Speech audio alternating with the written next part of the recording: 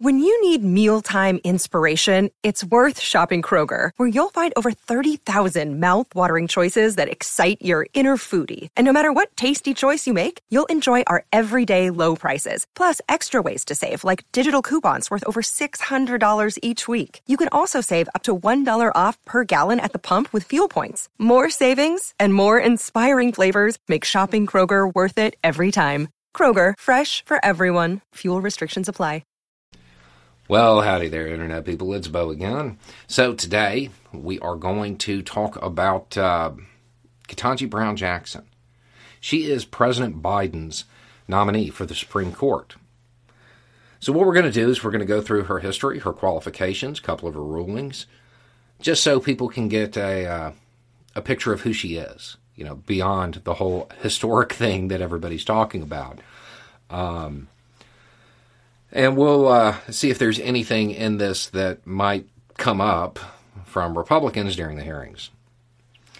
Okay, let's start with this. She went to Harvard.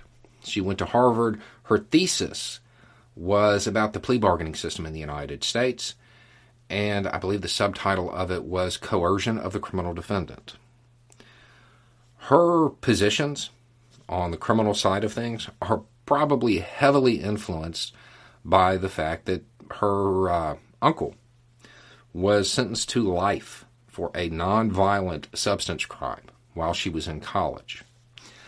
She also has family in law enforcement. So,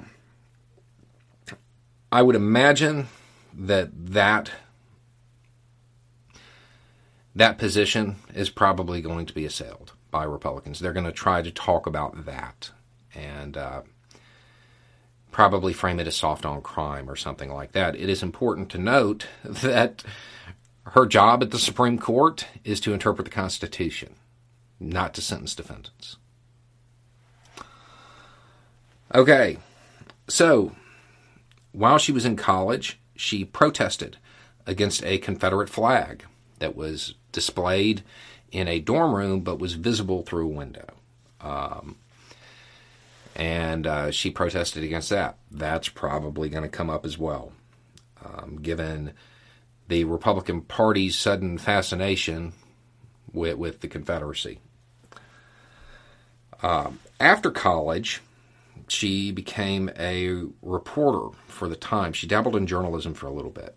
Then she goes back to go to law school, edited the Harvard Law Review, graduated law school in 96. Then I think she did one clerkship, then spent a year in private practice, did 2 more clerkships. One of those, she clerked for Justice Breyer, which is funny because that's who she'll be replacing. So there's that. After that, she bounced around private practice. She was special counsel for the United States Sentencing Commission, and then she became a public defender. So, in 2010, she was appointed as the vice chair of the United States Sentencing Commission. If you don't know what that is, in the federal system, there are guidelines. The Sentencing Commission develops those guidelines. So in 2013, she became a district court judge in D.C. and stayed there until 2021. Then she became an appellate court judge. So, as far as history, not a whole lot they're going to be able to go after. I mean, not really. They'll try because they are who they are. But there's nothing there. This is somebody who has experience across the board in the legal system. Okay, so as far as rulings, she ruled against the Department of Corrections in a case involving somebody who was deaf. And the Department of Corrections didn't make accommodations for that person.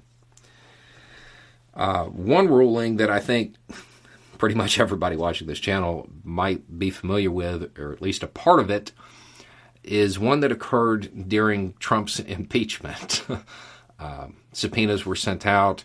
Somebody didn't want to comply with a subpoena because Trump told him not to. And a ruling came out, got a whole lot of media coverage. It included the phrase, "Presidents are not kings."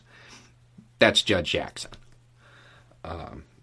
She has ruled against terminating grants for programs aimed at countering teen pregnancy.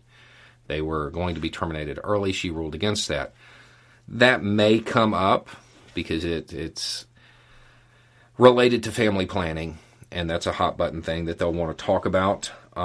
She ruled in favor of unions against Trump, and she issued an injunction that would have stopped the fast-track deportations of people.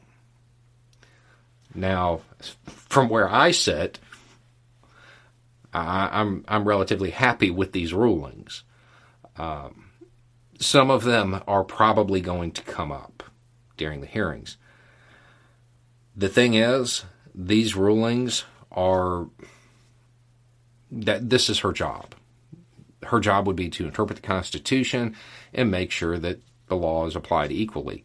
There is nothing in her background that I was able to find that suggests she's not capable of that.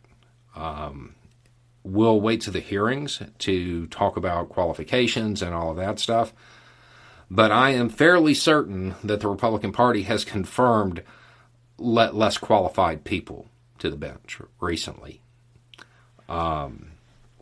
So while I know conventional wisdom right now says that she's just going to sail through, and she very well might, there's probably enough votes to get her through. I would imagine that there will be people who try to grandstand during the confirmation process. And those are going to be some of the things they talk about. Anyway, it's just a thought. Y'all have a good day.